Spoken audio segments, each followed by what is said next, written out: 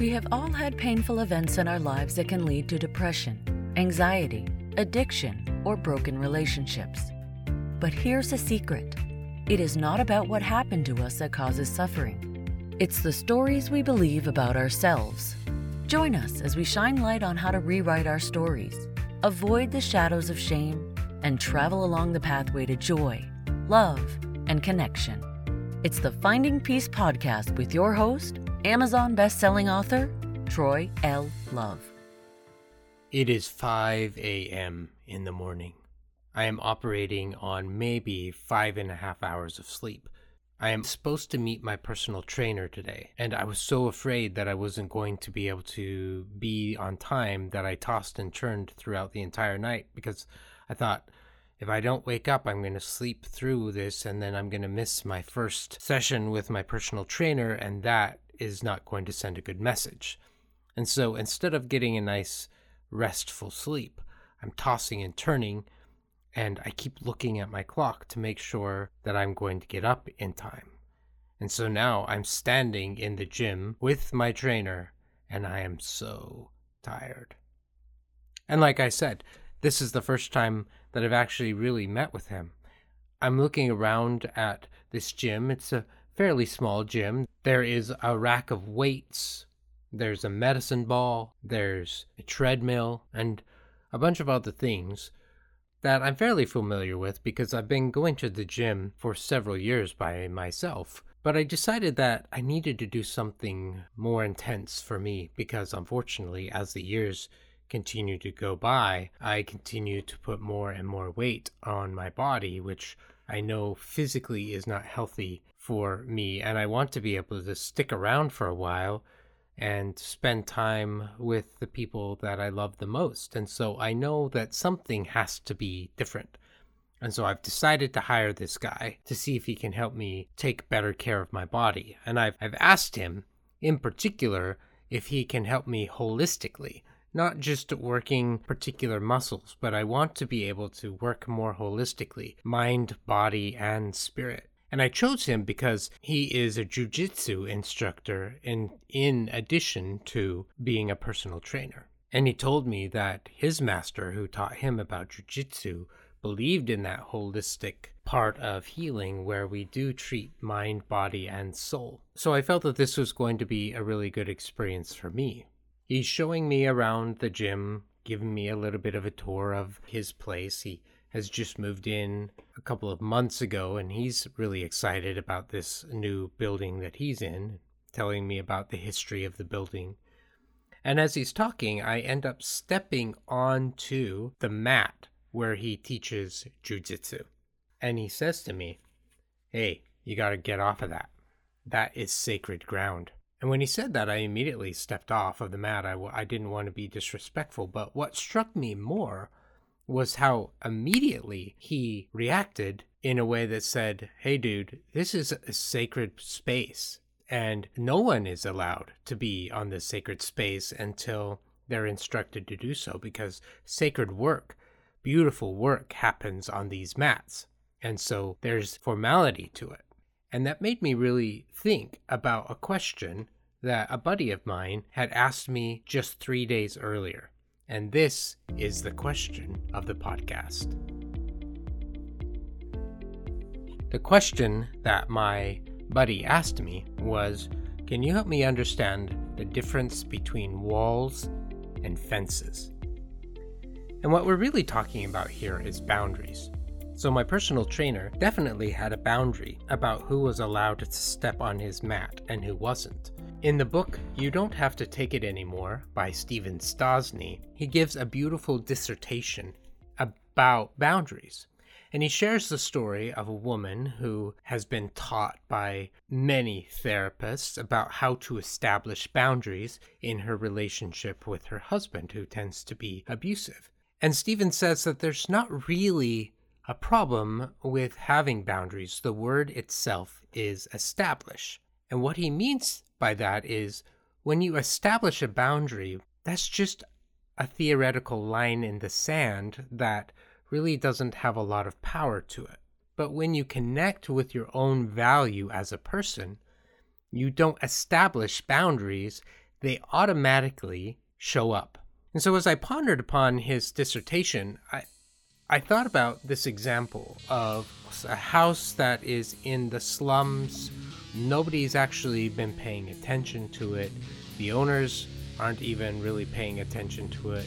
And so people may come in and out of that house. No one's taking care of it. There are broken windows. There's graffiti on the walls. It's a torn down, really uncared for place. And so anybody could walk in and out of there. It's dangerous. It's not a safe place. Now compare that to your home. You have a place that you live, and I would imagine that you care for it. I would imagine that you try to keep it clean.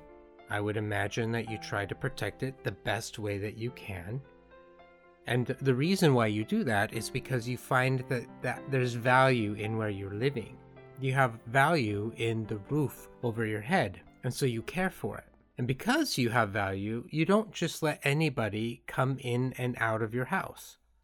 Somebody may come up to your door and try to sell you something, and because you don't know them, and maybe because you don't really want their product, you're going to open the door just a little bit. You're not going to open it wide open. You're going to have a conversation with the person, and you probably are not going to let them into your home because you don't know them. You value your safety. You value the safety of the people who are in your home, and so you don't just let this person come into your home. However, if you have a friend or a loved one that shows up, knocks on your door, you open it up, you see who it is, and you let them in because you want them to be a part of your life. And so you let them be in your home. Now, there may be certain places in your home that you don't allow guests to go to because those are sacred spaces.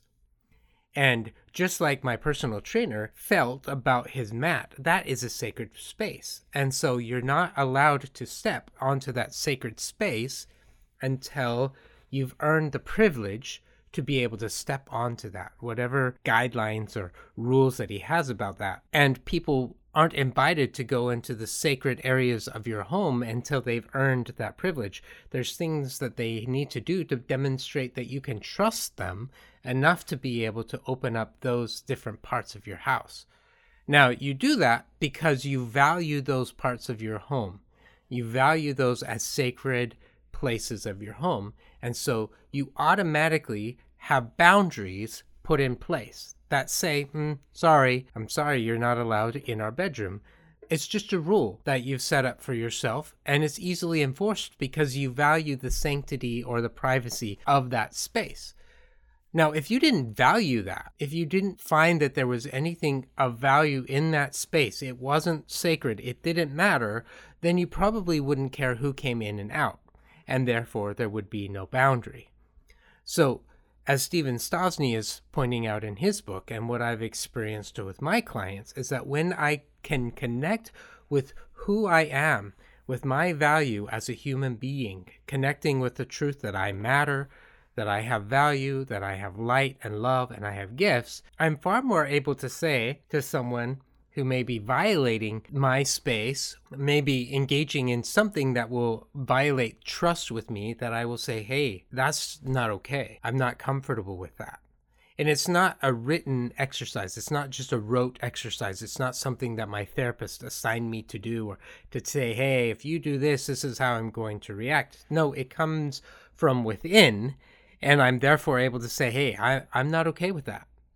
And the more that we can connect with our own value, the easier to maintain boundaries becomes, because it automatically is a part of our own sense of safety and preservation, because we believe that we are important enough to protect the parts of ourselves that matter. Now, when my friend asked me what's the difference between walls and fences, it's that sometimes a person cannot connect with their own value. Sometimes they struggle with their own sense of truth that they're enough. And so the fear of letting somebody into their life in any capacity whatsoever is prevented because they've built a wall in hopes that it will protect them from being hurt. But in the process of building that wall, they've actually built themselves into a prison where they can't come out. And then maybe they'll have a little window in which they will try to interact with the outside world through this very small contained space, but they don't let anybody see them. Now that is not a boundary, because they don't actually believe that they are worthy of connection. That is a wall that they've built, a prison that they've built, because they are afraid of being seen. They're afraid of being vulnerable because they don't want to get hurt. And so they put walls up. Sometimes they will put walls up with everybody, and sometimes they'll just put walls up between one or two people. Why do they do that? Well, because, as I said, they are afraid of getting hurt. They're not necessarily connecting with their own value as a person. They just don't want to experience the pain again, and so the walls go up. Now, the difference between that and a gate or a fence is that with a fence, I can still interact. It's like I have the white picket fence in front of my house, for example, and the people can walk by, but there is this barrier that says, hey, this is my sacred space, this is my property, and you can come on it if you're invited.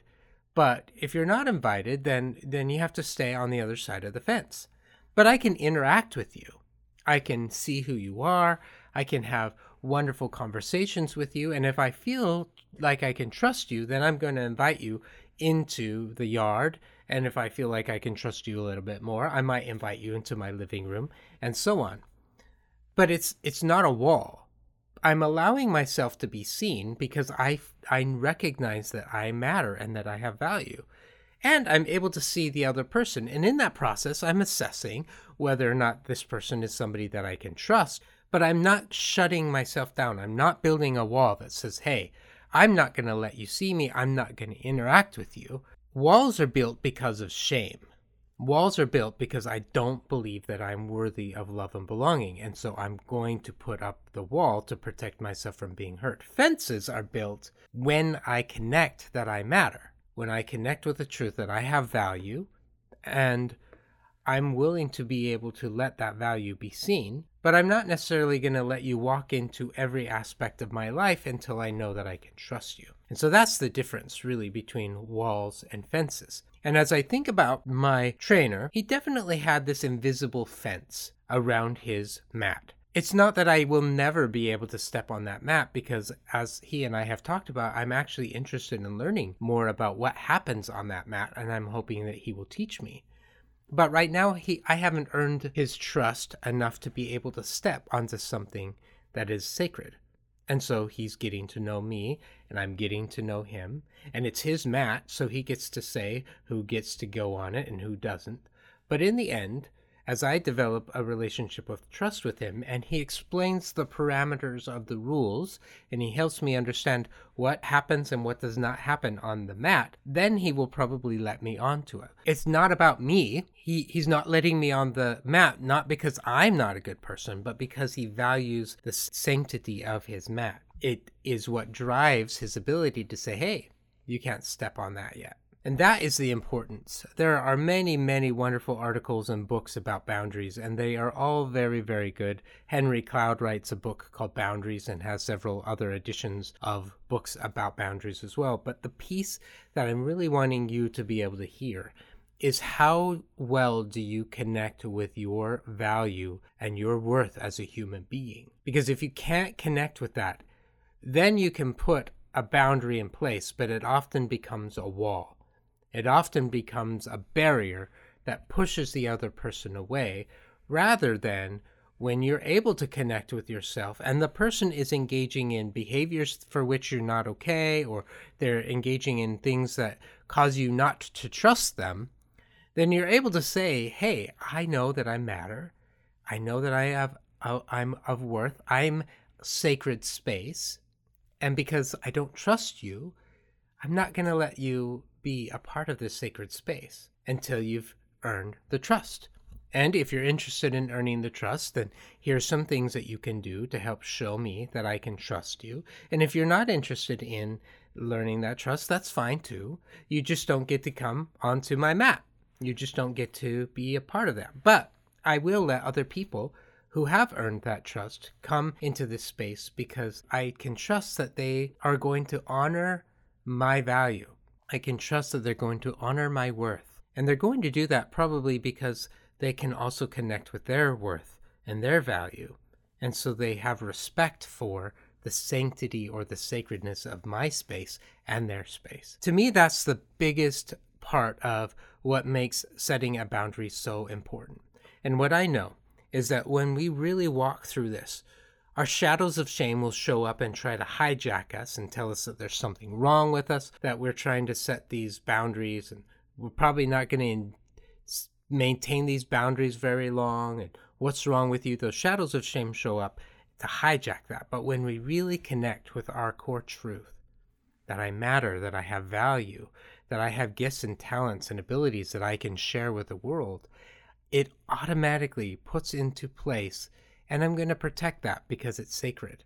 I'm going to find a way to protect that so that it doesn't get violated.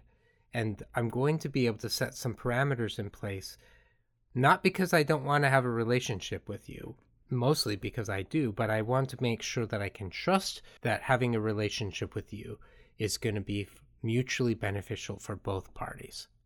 If you have a question for the Finding Peace podcast, please submit it to troy@troyllove.com. You've been listening to the Finding Peace podcast. If you loved the show or want to ask a question, let us know by going to troyllove.com. There, you can also learn about the Finding Peace 5-Day Challenge. Remember to subscribe to this podcast so you won't miss the next episode. And if you are listening on iTunes, please give us a 5-star rating.